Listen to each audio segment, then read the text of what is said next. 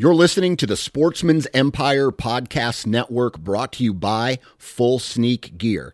Check out their entire lineup at fullsneakgear.com. Also be sure to check out our entire stable of podcasts at sportsmansempire.com. New from Moultrie Mobile, the Feed Hub offers first-of-its-kind cellular connection and control for nearly any spin cast feeder on the market. When used with the Moultrie Mobile app, you can monitor feed and battery levels, run feeders on demand, receive alerts when feeders are clogged, and remotely adjust feeding times. The Feed Hub is ideal for anyone who maintains feeders. Remove the guesswork and save time by planning feeder maintenance before you drive to your hunting property. For more information, visit MoultrieMobile.com. You're listening to the Sportsman's Nation Podcast Network, brought to you by Interstate Batteries. From your truck to your trail camera and everything in between, if you have a piece of hunting gear or a piece of hunting equipment that needs a battery, Interstate Batteries has got you covered. You can go to a local retail store, or you can go visit online at interstatebatteries.com. They have thousands of local retail shops all over the U.S., so you can go there as well. Interstate Batteries, outrageously dependable. Woo! 1, 2.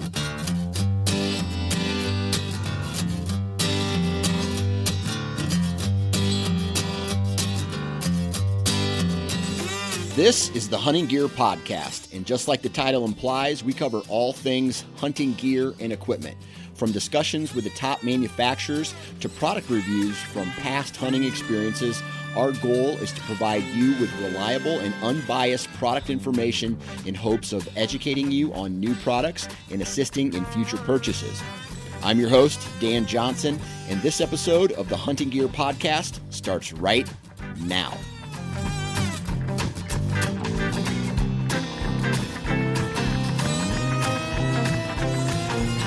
All right, everybody, welcome back to the Hunting Gear Podcast.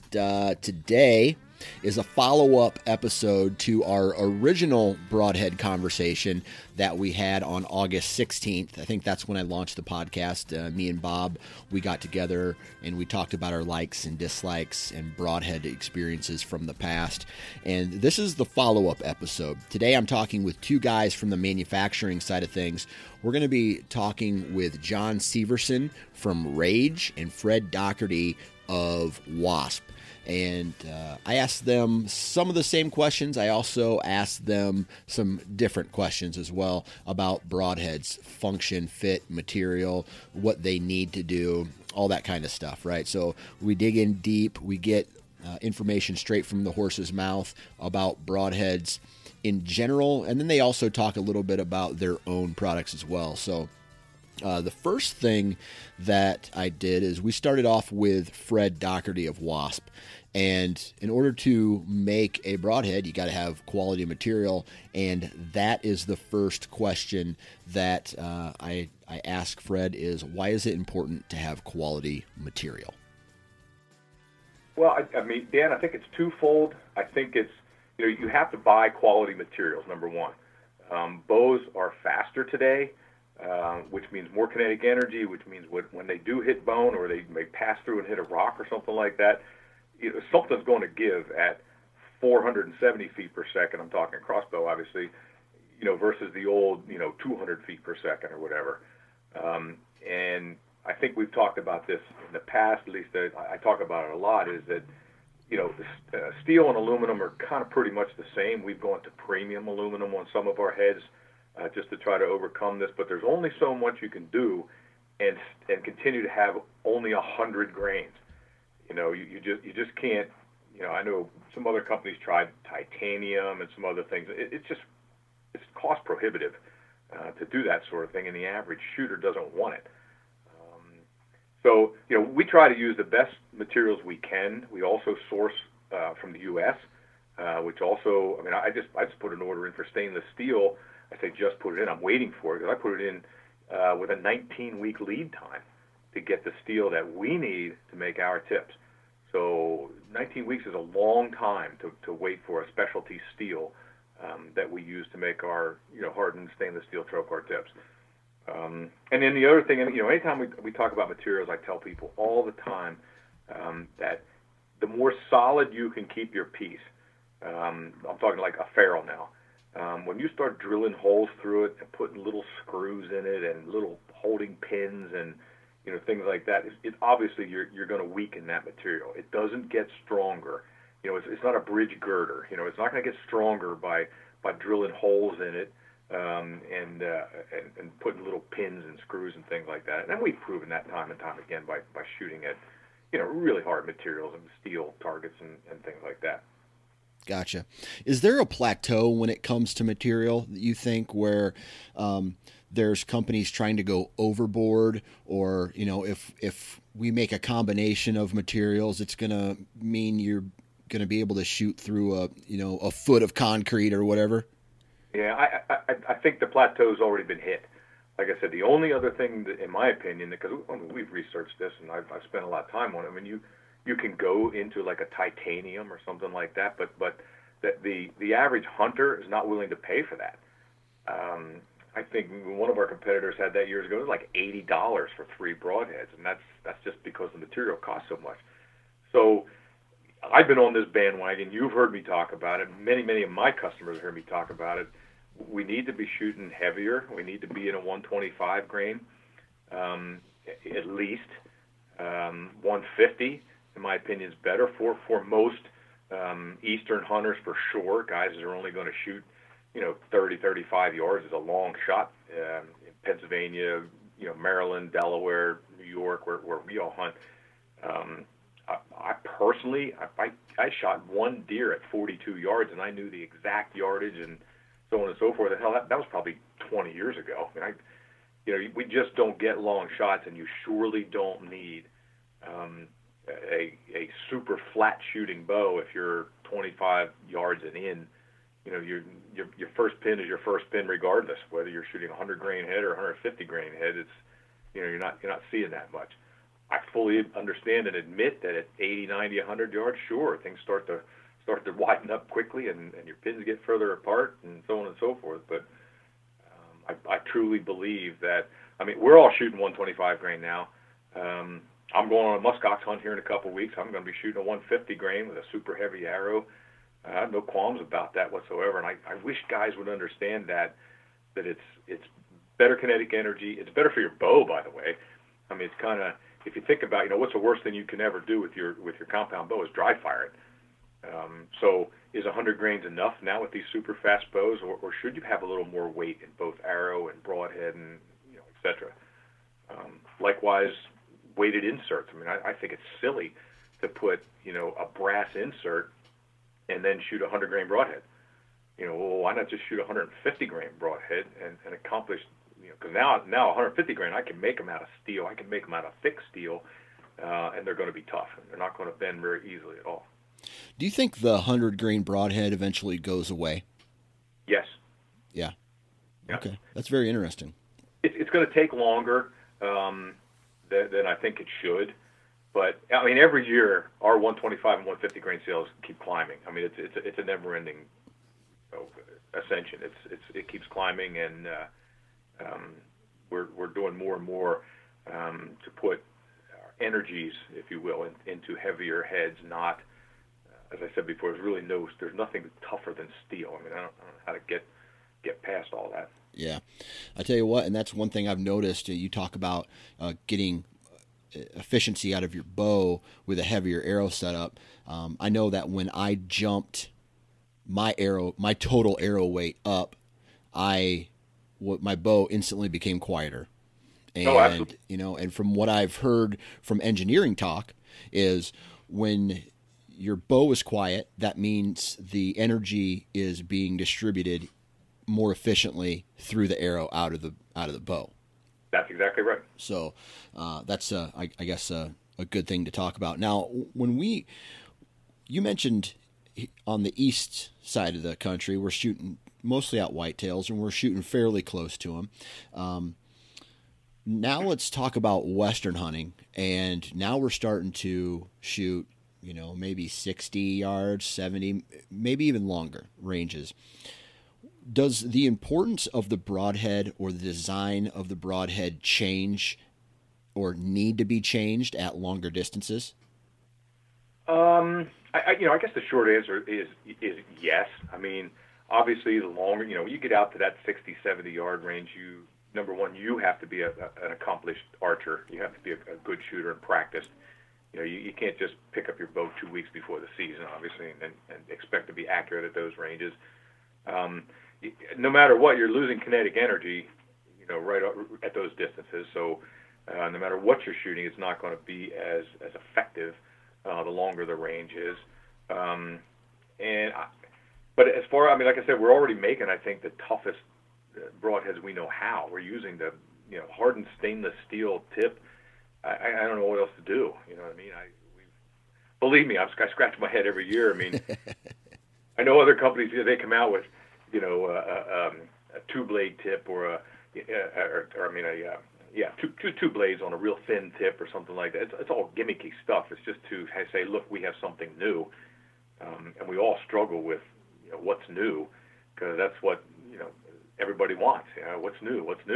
Right. And it's really hard to come up with anything better than we at WASP at least have already accomplished. Believe me, the public will be the first to know if we stumble. Right. So, hard stainless and solid steel ferrules and all that. I don't know how much more we can do to toughen it up, or how fair that is. Like I said, if people are going to shoot at 70, 80 yards, that's a long way. Yeah. Is there such thing as a perfect broadhead? Obviously, yes. I mean, it's the one we build and sell. But I truly do. I believe that everything I've already talked to you about as far as solid one-piece materials, premium materials, the best you. We're now using aerospace grade aluminum in our like our new Havalon head, and that'll transpire into some of our other stuff over time. But it's aerospace grade is just a fancy way of saying it's stronger and lighter at the same time. So, but yeah, there's a cost to that. I mean, that's expensive, and we're trying to keep our costs as fair as we can to the average consumer. But like I said, we constantly, we probably have 8, 10 ideas in our idea funnel, but we keep coming back to that hardened stainless steel trocar tip. There's not much else we can do to it. When we have damaged heads now, when I'm sitting here at my desk right now, I just opened an envelope before this call.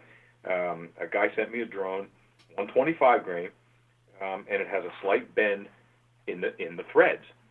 Okay, not the ferrule, not the tip, not if this is inside his arrow, that aluminum insert. So he hit a rock or she hit something at a glancing angle. I don't know who shot this thing, but when we see damage to a broadhead now, that's where it is. It's inside the insert, inside the arrow. So basically, the design is to all the damage, all the parts that actually impact the animal and go through the bone and the meat and the tougher tissue. Those are the parts that are being designed to not fail. That's correct. Okay. All right. So the other thing is, this is a hard subject for me to talk about because we always say we sell tough broadheads. We include extra blades in every 3-pack we sell. There's 6 extra blades, so you can practice and get them dull and then put fresh ones in to go hunting because it's a tough broadhead. But at some point, that leads the user to believe that, well, this is indestructible. I can I'll hold this forever.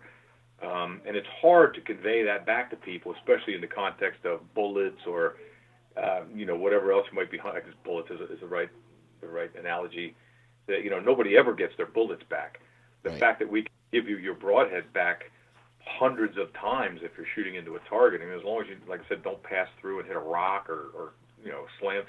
I would, once I shot a broadhead, I would be very leery of shooting it, into another animal. I'll change the blades, but I would never even think about trying to file my blades or anything like that. And guys try to do that. You're never going to get them as sharp as we get them, but that's just one of those things. Yeah, I've never been the guy who shoots, tries to sharpen blades or shoots broadheads several times, and I know that's just me. Like if it goes on my arrow and it kills an animal, that broadhead is done. It is the only time it's ever been shot, and the last time it will it'll ever be shot. So now I'm the same way, Dan, and actually I have a little thing going with with all my horns where they just be on a plaque or European mounts or whatever. Yep. I actually tie a little fishing line around the broadhead and loop it over the brow tine, and that's so I know in my head that's what I use, and it brings back memories, and it's a cool setup in my game room. Oh yeah. Now we always have this discussion about not field points, but fixed blades versus mechanicals, right? And you see it about this time of year. It always starts to pop up on social media. Are you a mechanical guy? Or are you a fixed blade guy? And then guys will go back and forth and chit chat about it. Is one of those better at killing deer or animals at all? Again, at short range, white-tailed deer, east side, I'm talking about a monster deer around here would be 200, 220 pounds. That would be unheard of. That's a huge animal. But that's nothing, if you're moose hunting or, eland. Let's say you're in Africa shooting an eland. It's, they get up over a ton. So, my opinion is the bigger the animal, obviously the tougher the broadhead you need to have, the more penetration you need to have, because it's a big animal with big ribs and big bones and a lot of width to it, if you will. So I think that probably the best way to answer that is to go backwards. I mean, everybody 2-inch cut. I want these giant holes, entry holes, and me personally, I want an exit hole. Number one, that's my first priority. I want an exit hole, not just an entry hole, but an exit hole. And then number two, what's the limit? I mean, should we make a 3-inch broadhead, a 5-inch broad? You know what I mean? It's just like you get to a point where you're not going to, the bigger a cut, you're just not going to get the penetration because, the kinetic energy is absorbed by the blades themselves. So certainly, nobody's going, like I said, eland hunting with a mechanical broadhead. I think that would be ludicrous. Not saying it couldn't be done. Certainly, I'm sure it could. But I just don't, I think you have to use common sense and be fair to the game animal you're hunting. When it comes to white-tailed deer, I don't think it makes a difference. You can shoot 1 3/4 or 2-inch, or you can shoot a 1-inch. So I just, like I said, a deer is not that tough of an animal. They're not that wide. And it's not that hard to get through them. Right. With a good quality broadhead. So would you? If you don't mind if I take a tangent here for a second, because I've been on another bandwagon for a while. That all broadheads manufacturers, us included, we talk about cutting diameter. And I don't know if you and I had this conversation before, but broadheads don't cut in a diameter. Okay, they cut, if it's a 3-blade or 2-blade, they cut in 2 or 3 little slices. And if you draw concentric circles, one on top of another, of an 1 1/4 cut versus 1 3/4 cut, let's say, that sounds like it should be a whole lot of extra cut, and it's not. It's 3 little, 36 thousandths width blades that are sticking out an extra 3/16 in 3 directions. Hope that didn't get too complicated, but you know what I mean. If you right, makes sense. It's not like you're drilling a hole through it. You're just making these cuts. And me personally, I'll take accuracy over cut diameter any day of the week. Yeah. And that's the exact same reason why nobody makes a 2-inch diameter fixed head. It's not going to fly. It's going to veer off at the. I mean, you're going to have an expert release and tuned bow and be an expert shooter to get something, with a major wing profile to fly straight at 30, 40 yards. Right. I had a conversation with a guy a while back.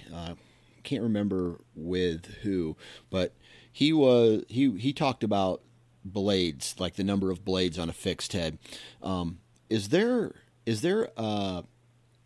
a head, and let's just use fixed blades for example. I'm sure the conversation could work with mechanicals as well, but is there a number of blades that you know of that has more stopping power than, obviously if you hit a deer in the heart with a field tip, it's going to kill the deer, right? Is there a broadhead, like the number of blades, does it actually make a difference in the long run? I think probably the answer is yes. I mean, probably there's some sort of an optimal. Believe it or not, long before my time with Wasp, because I found some up at the factory, we had a 6-blade broadhead. 6-blade. Yep, 6 blades. I don't remember what it was called. It looked like it was on that old cam lock frame, but they actually put 6 of them on there. Like I said, I have 1 or 2 left over up the shop that were saved from somewhere. I think it's a matter of optimizing the way your arrow spins with the number of blades, the width of the blades, and it just seems like not just Wasp but everybody else, it's either 2 or 3. When going way back to the Indians and so forth, they napped rock, and it was convenient to do it in a 2-blade. They probably never pulled it off in a 3-blade back then. So I think that a 3-blade has become the standard and the norm. Is 4 better? Sure. I mean, 1 more is better, and then 5, 6, 8. I don't know what the optimal is, but again, if you take, let's say we take that 6-bladed head and we slam into a shoulder. Well, now you got to cut through. There's a lot more that has to be busted through, if you will, than a 3 or a 2 or whatever. Yeah. So when you sit down and you try to design a new head, when it's time for Wasp to come out with a new one, what are the parameters that you guys are, and I'm sure there's some marketing in play here too, because you gotta market it to the masses so people can sell it, right? So it can be sold.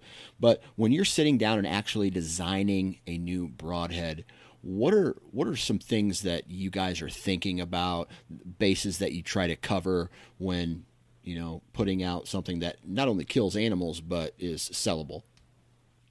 Well, like I said before, we tend to get on the same track all the time, that we want to be able to utilize our patented stainless steel hardened trocar tip. We just feel like nothing better has come along. We don't ignore that. We keep trying to come up with better. Maybe we should we haven't come up with the right name for it, but a 4-edged tip. Was that a 4-car or something? I don't know. We haven't come up with the right word for it, but a quad tip or something. And would that be better? But we always come back to, hey, look, we have what we know works, and why would we change that? We also we're convinced that when we align that tip with our blades, that's a game changer as well, because it provides greater penetration. We know this. We've proven it. So it's just one of those things.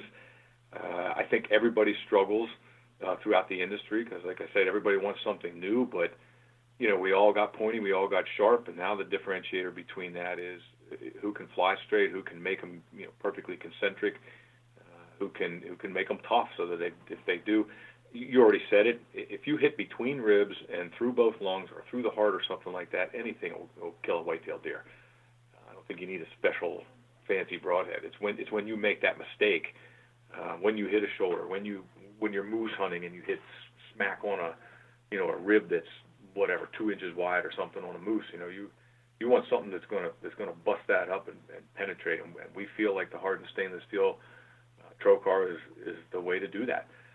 And our testing proves it. When we test against competition and so forth, that's what we get. The next guy that I talked with is John Sullivan. He is one of the founders of Rage Broadheads. And to kick things off, I asked him a very simple, high-level question. What does a broadhead need to do? It needs to efficiently cut. It needs to be sharp, and it needs to efficiently dispatch the intended quarry as quickly and humanely as possible. Right. So when we talk about efficiency, right, and that's the delivery of the broadhead and the arrow to the animal, right? Is there an efficiency loss, let's say, with a quote unquote average broadhead, mechanical broadhead during that delivery method? So essentially there's a couple different kinds of mechanical broadheads, and when Rage broadheads first started, the way in which the blades deploy with a Rage broadhead were different, and that's kind of what set it apart. And the older, I'm not going to say archaic, but the older versions of mechanical broadheads were what I call a jackknife style mechanical, where they open from the front to the back. Yep. And so what happens as that broadhead hits the animal is those blades have to come all the way back. So the way I've always explained it, it's like shooting a little parachute on the front of your arrow, because those things deploy and they suck energy out of the arrow as it passes into the substrate, so into the animal. So where Rage broadhead, the way that it works, those blades deploy from the front to back so they slide backwards. So the blade itself is exposed, the shoulder gets driven through the body and the ferrule of the broadhead, and they slide back, so that you don't have that energy loss that you would with a conventional jackknife style mechanical broadhead. So that's why it kind of set us apart from when we first designed that broadhead. Gotcha. So is that would be considered that slip cam blade? Correct. Opening? Okay. All right. So then as you guys started to develop that, did you guys actually do energy loss testing? Yeah, we do a lot of different things. When we first started, we did a lot of different tests in different types of substrates for penetration to see how an arrow shot from the same bow, how it penetrated into all these different substrates and through different things. So our standard test that we generally use is military ballistic gel, and then we have 1/8-inch cowhide leather that we put over the face of it, and we measure the depth of penetration into that substrate. So how far it passes into that is kind of that's kind of our basic penetration test that we do with our product and anyone's product. Right. So we own several different broadhead companies, so it's we constantly test those with that type of a test. Okay. So I've seen a lot of different YouTube, I guess, homemade videos of guys testing broadheads on a variety of different applications, whether it's a steel plate or a cinder block or this gel with cowhide or whatever. When you guys do a test on a broadhead, your development process, how do you standardize that so that everything is so you're measuring the actual performance of the broadhead and not something else? Mm-hmm. So we do destructive testing, and what you'll see, I mean, from day one, we've had people, and with the onset of social media, which has really grown since we first started in 2006, when we first came to market,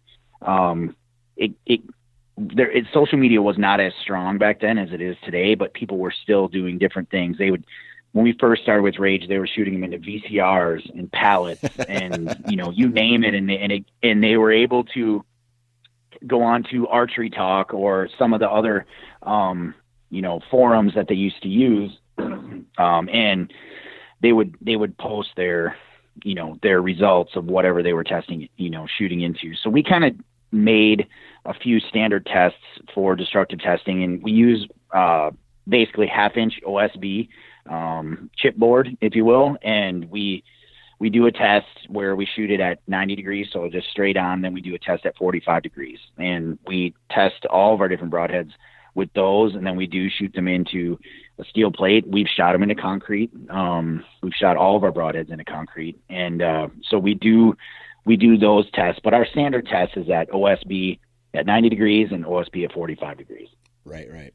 So what do those tests tell you or give insight into that, actually shooting a broadhead, let's say, into a white-tailed deer? So they're going to they're going to show you a couple different things. One of the things that we do is with our blade material and the type of blade material that we use, you want your blade material to be malleable. So you want the material to bend before it breaks. And so when we first started, one of the things that we did is we changed our blade material from the first day when we started, because upon doing those tests, we realized that our broadheads could be very sharp, but they would break at the 440 material that we're using when we first started. So we switched it to a different material, and that gave us we could harden it to a harder Rockwell hardness and still maintain sharpness, yet let it still be malleable. So we want our blades to bend. So when we shoot through that wood, it allows us to see how our blades hold up as it goes through that wood versus, and it comes down to the blade angle, the way the blades deploy, all those different pieces and parts. It allows us to see that. And then it also allows us to see how our ferrule holds up, our ferrule strength. Gotcha. So when you're doing all this testing, it either passes or it fails. I don't know if that's how you, come up with the results, but what is considered a failure? If the blade bends, or if it breaks, or if something destructive happens to it, or because as a hunter, I look at a broadhead going through an animal, it could break but kills the animal, so I consider that a success. Right. If we break parts, it could be a fastener, it could be the blade, it could be the ferrule itself. If we break parts, then we kind of go back to the drawing board and do some tweaks to the design or whatever the case may be. Gotcha. So, and then, we get tons. I just got 6 different pictures today of trophy, grip and grin pictures of people and friends that have shot animals just today. And, they'll oftentimes send a picture of the broadhead, after it went through the animal. And a lot of times you'll see a little bend or whatever it is in the blade. And that kind of stuff makes me happy to see that, because that blade did exactly what it was supposed to do. It stayed intact, dispatched the animal, and, they were happy. So that, that's the type of thing that we like to see, is that, the blades, I want the blades to bend before they break. Right. So I think I know why you want them to bend before they break, but tell everybody why you want them to bend before they break. Because it's still intact and it's still going to be cutting its full cut as it goes through the animal. Gotcha. Okay. No, it's not coming apart and not cutting, doing its job. Right. And a lot of times the blades don't bend at all, but it's just, it just depends on what it hits, how it hits. Right. And, let's face it, when it comes down to hunting animals, the craziest things you can possibly imagine happen. And, the way that animal reacts when the arrow hits it, there's all kinds of things that can happen. It's rarely perfect. And, you want the best chance you can get to cut as much as you can possibly cut as you go through that animal, no matter what he or she does when the arrow hits it. Right. So I want to talk a little bit about design and the process. I'm a sucker for process. I love hearing about how something gets to an end result, right? Because a lot of times you go to the ATA show, or you're at a store and you see a pack of broadheads or a tree stand or whatever, and you say, man, I wonder how they got the idea to come up with this, right? So kind of walk us through how you guys come up with the design, and then I don't know whether you reverse engineer it or come up with a process to actually get the end result. So in the instance of Rage, we do it by listening to our customers. And so we get lots of different phone calls through our customer service, we get social media posts, we get all different kinds of things, and we have since the beginning of Rage. And, people will have issues with this or that, and so we call it our evolution. So we've evolved from what we began as to what we are today by listening to our customers and kind of changing and tweaking things. And you can't be everything to everyone. And that's one of the things that we realize here is that, there's always going to be someone that doesn't like this or that doesn't like that. But if we can appeal to the masses, that's what we try to do. And so, when we first started, we had an O-ring. So that was our blade retention system, was an O-ring that was on the back of the broadhead. And it worked great. It allowed the broadhead to do a couple things. One, we called it a shock lock O-ring. And so one, it kept the blades in place. Two, when the blades deployed, it worked as kind of a shock absorber, if you will. As those blades passed through the substrate, it allowed the blade to squeeze a little bit in and out, and it gave it a little bit of a shock absorption on the backside of the ferrule. So the one thing that you deal with when you deal with a rubber O-ring is that there's all kinds of different environmental things that can affect the durometer and the rubber itself. And, it can dry rot, it can do all these different things. And so it had its issues, and we realized that now it worked, it did everything it was supposed to do, but the better method was to have what we called the shock collar, which the shock collar went on the back side of the ferrule, and it had little tabs that were designed to break away. So the tab held the blades in place and retained the blades until it hit and deployed. And in our testing, we found that those tabs and the breaking away of those tabs actually took less energy to deploy the blades than the O-ring itself did. So we changed to a shock collar. And then as time went on over the last several years, the shock collar works great. It's still a great system. It has its downfalls where a consumer can put the shock collar on incorrectly. So basically there are little tabs, and in between those tabs are little gaps. And so one would naturally think that, and a lot of people do, they want their blades to deploy. They think that they need to put those gaps in on where the blade locks in place. And that's not the case. You need to put the tab under the blade. So we had lots of different issues with customers calling and putting them on incorrectly. We had directions on the package and all different kinds of things. But then we developed a Tri-Pan, which had a one-way shock collar. It can only go on one way, so that it can't get put on incorrectly, and it has to work the way that it's supposed to work. The next evolution, which is what we just came out with this year, is our new NC technology, which is a no collar technology. So it doesn't have a collar at all.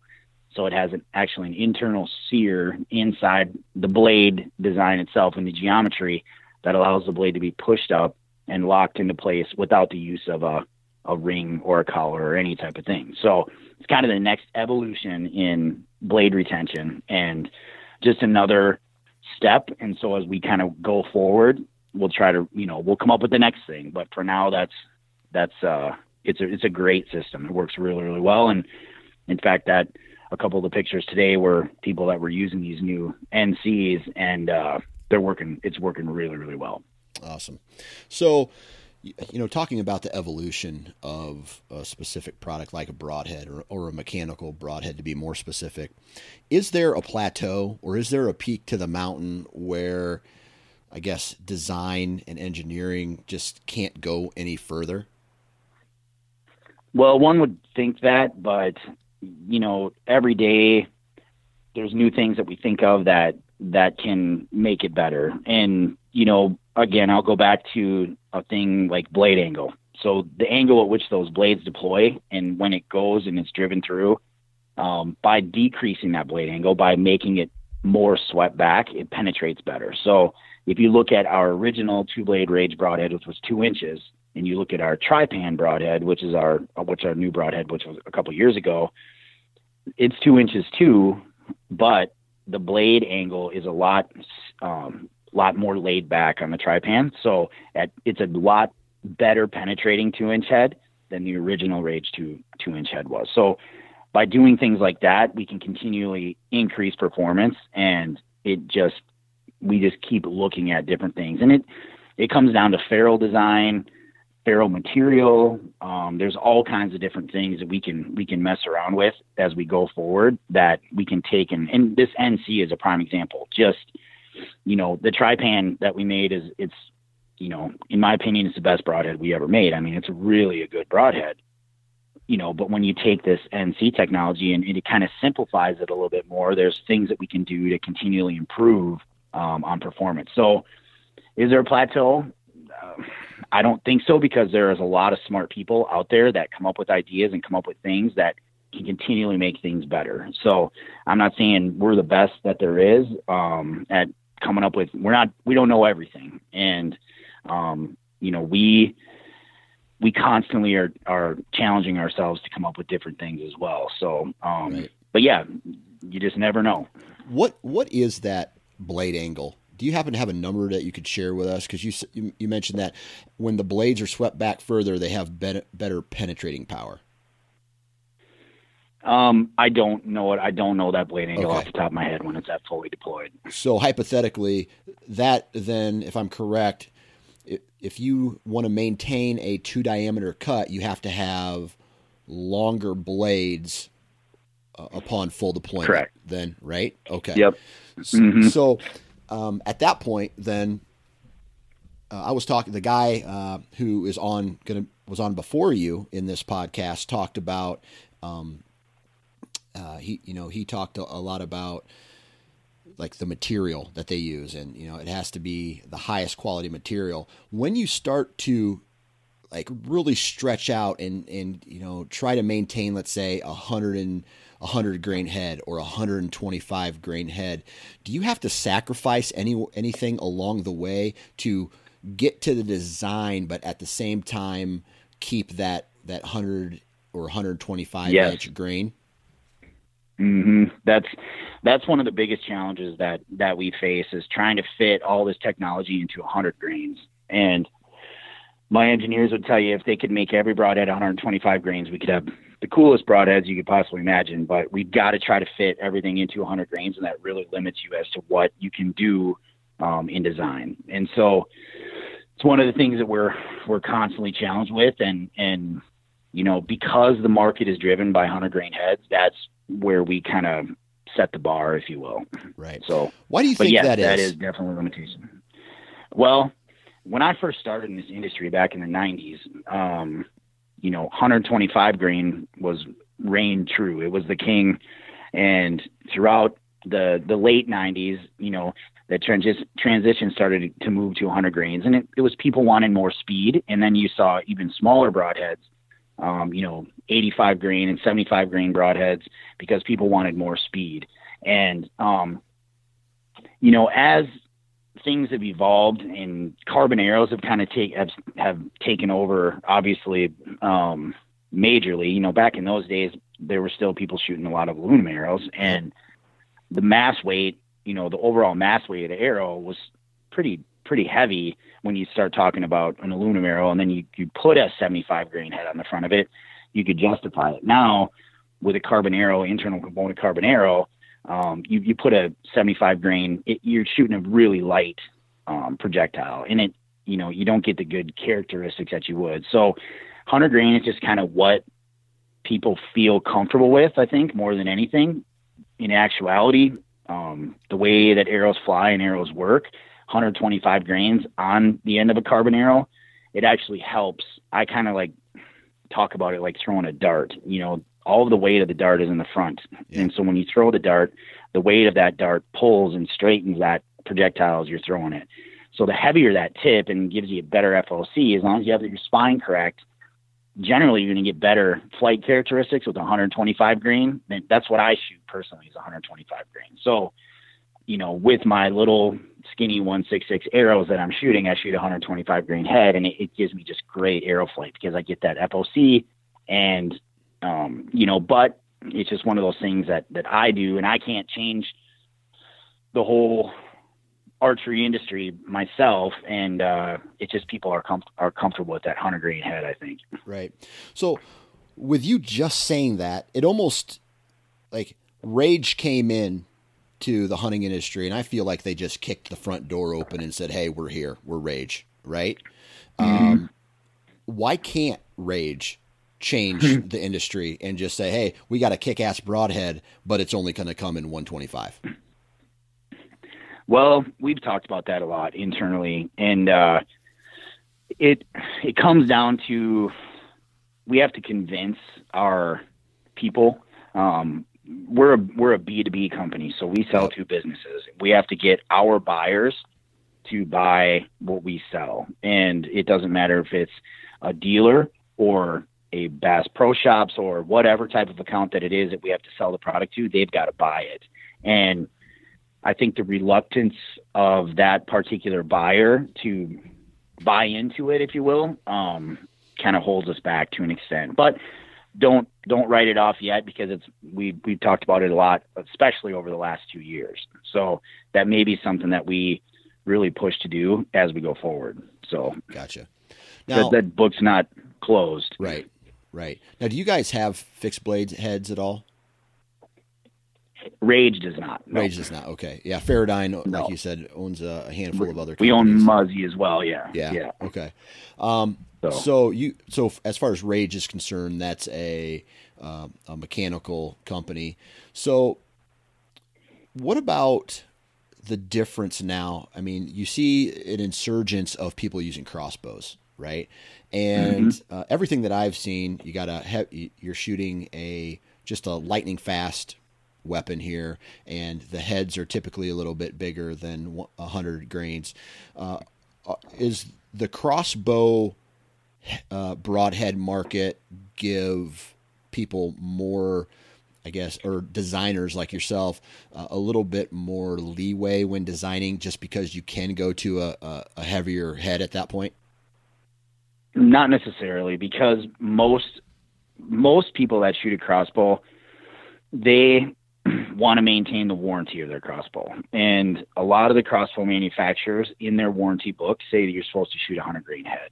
And I'll use my dad as a prime example. I got him a crossbow a couple years ago, and he wanted to use his book said he needed to shoot 120 or 100 grain heads. And I told him he should probably shoot 125s because it would give him a heavier projectile. It's going to work better. It's going to do things better.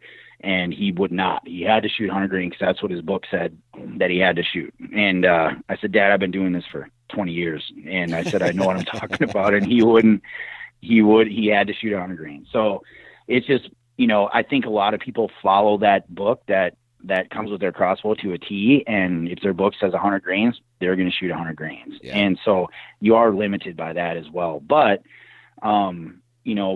we have, made 150 grain heads. So there are, some manufacturers that they don't recommend it in the book, but they kind of do.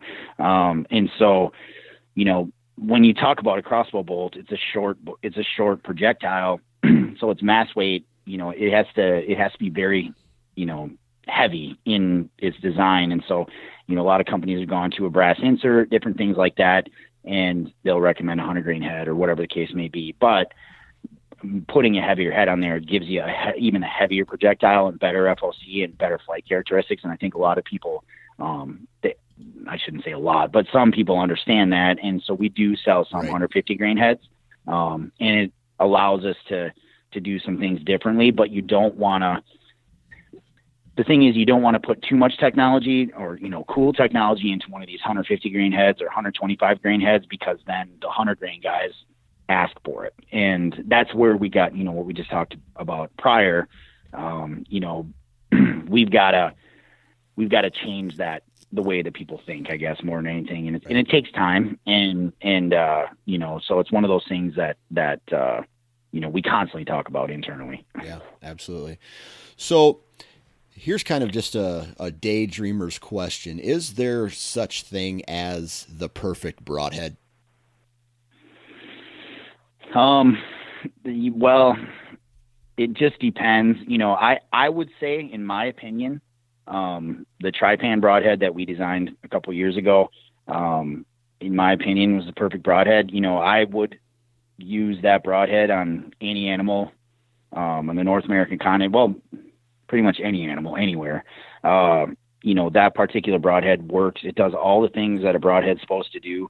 The way that it works, it deploys. It's a titanium ferrule. It's really a strong, tough broadhead. That one is a really, really good broadhead that we make. But as far as like the perfect one, there's different applications, and that's why we have the different SKUs that we have. There could be a person that's shooting, and that's me right now. I can't shoot as much energy as heavy a pull as I used to be able to pull because I hurt my shoulder. And so I shoot a little bit less poundage. So I use our Plus P broadhead, which we have a new broadhead that's coming out this next year that uses this new NC technology in a plus P, which gives me better penetration. So it's not as big of a cut. It's an 1 3/4 cut, but it allows me to use that particular broadhead with my lower poundage setup. So there, that Trypan broadhead isn't going to work for everyone. And, it's just basically we have a SKU, a product that will fit for anyone. And the perfect broadhead for me is not the Trypan. It's a different broadhead that we make. So it just, in given the application, we do make a perfect broadhead for every application. It's just every application is different. Gotcha. Okay. So let's see, as far as design, kind of going back to design again, you got these categories, right? Like, let's say penetration or surface area or blade diameter, cutting diameter, whatever.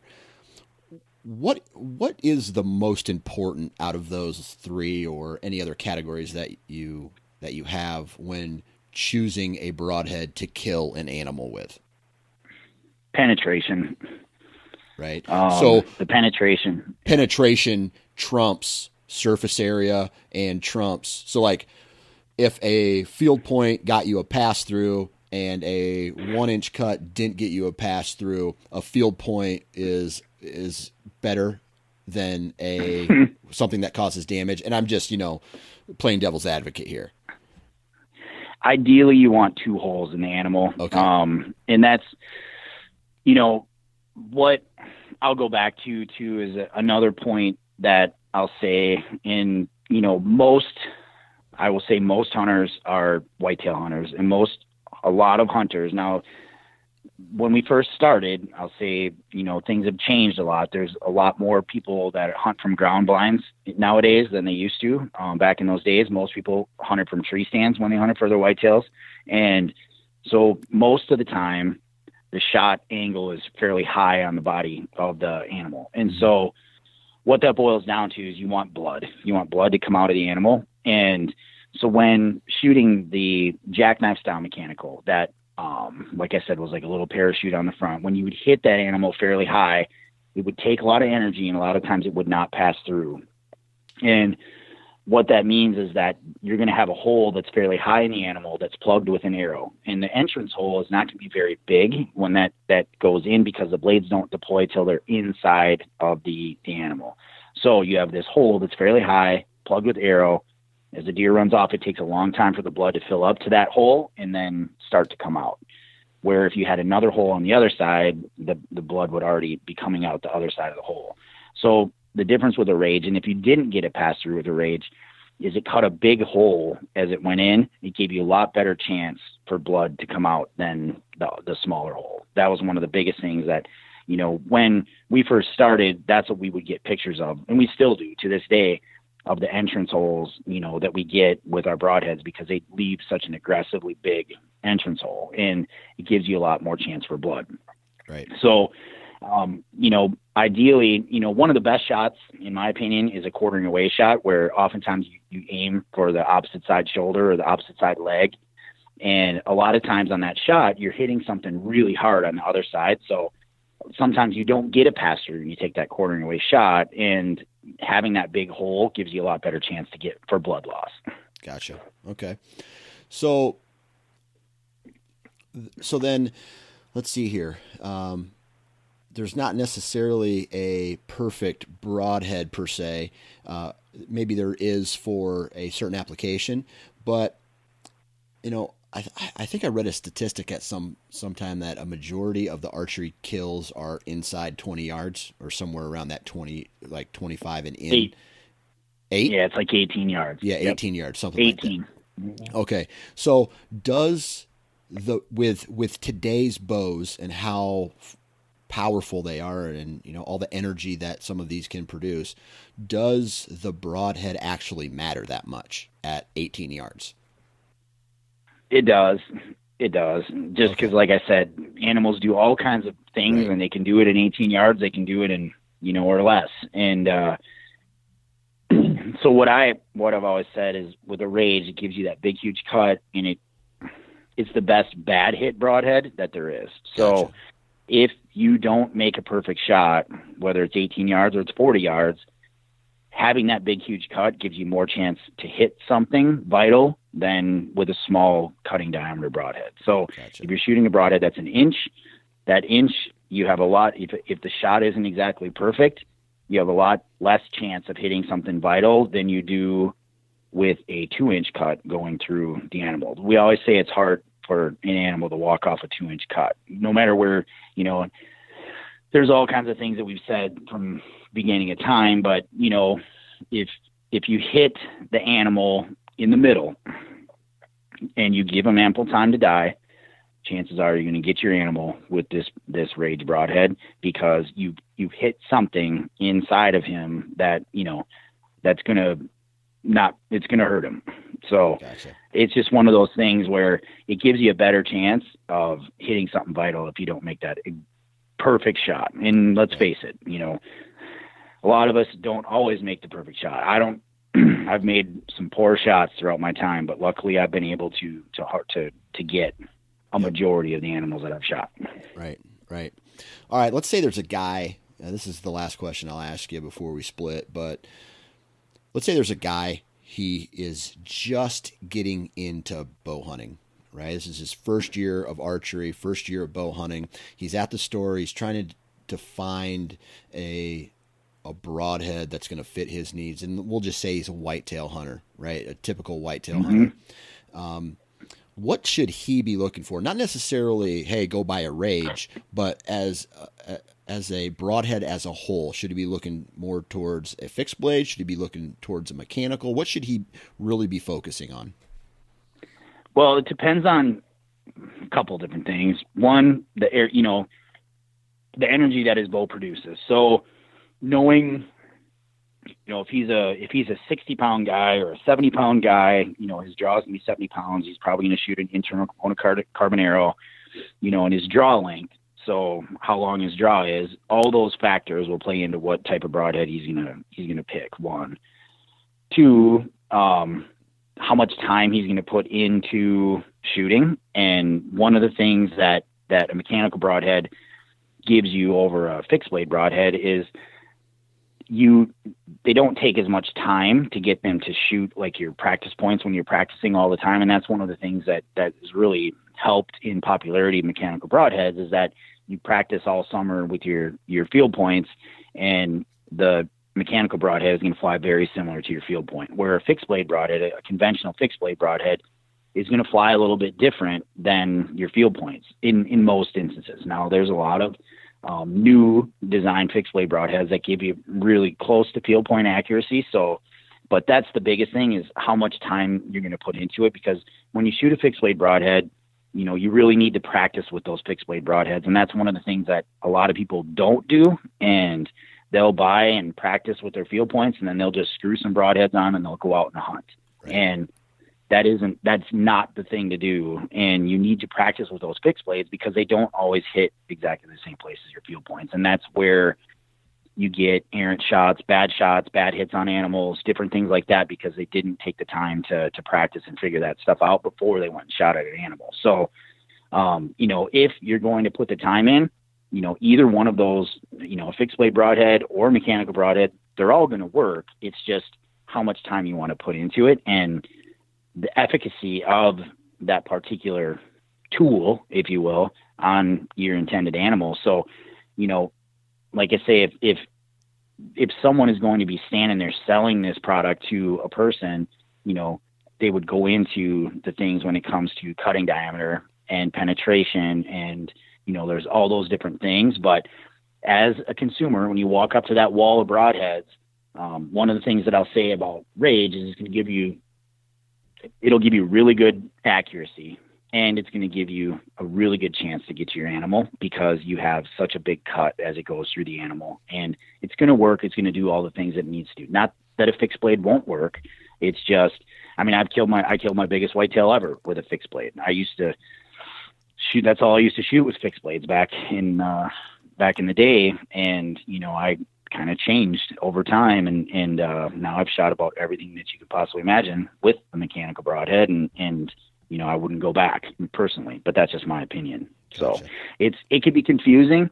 It can be a very confusing thing when you're a consumer looking at that wall of broadheads, but knowing your arrow length, your draw length, the poundage that you're going to shoot, and, you know, the approximate speed of what you're going to shoot, those types of things will allow you to determine, you know, especially with the Rage set broadheads, especially which one of those broadheads you should pick. And so, you know, if you're shooting 70 pounds of kinetic energy, shoot our Extreme, because it's a big, huge cut, and it's bigger than any of the other broadheads that we make.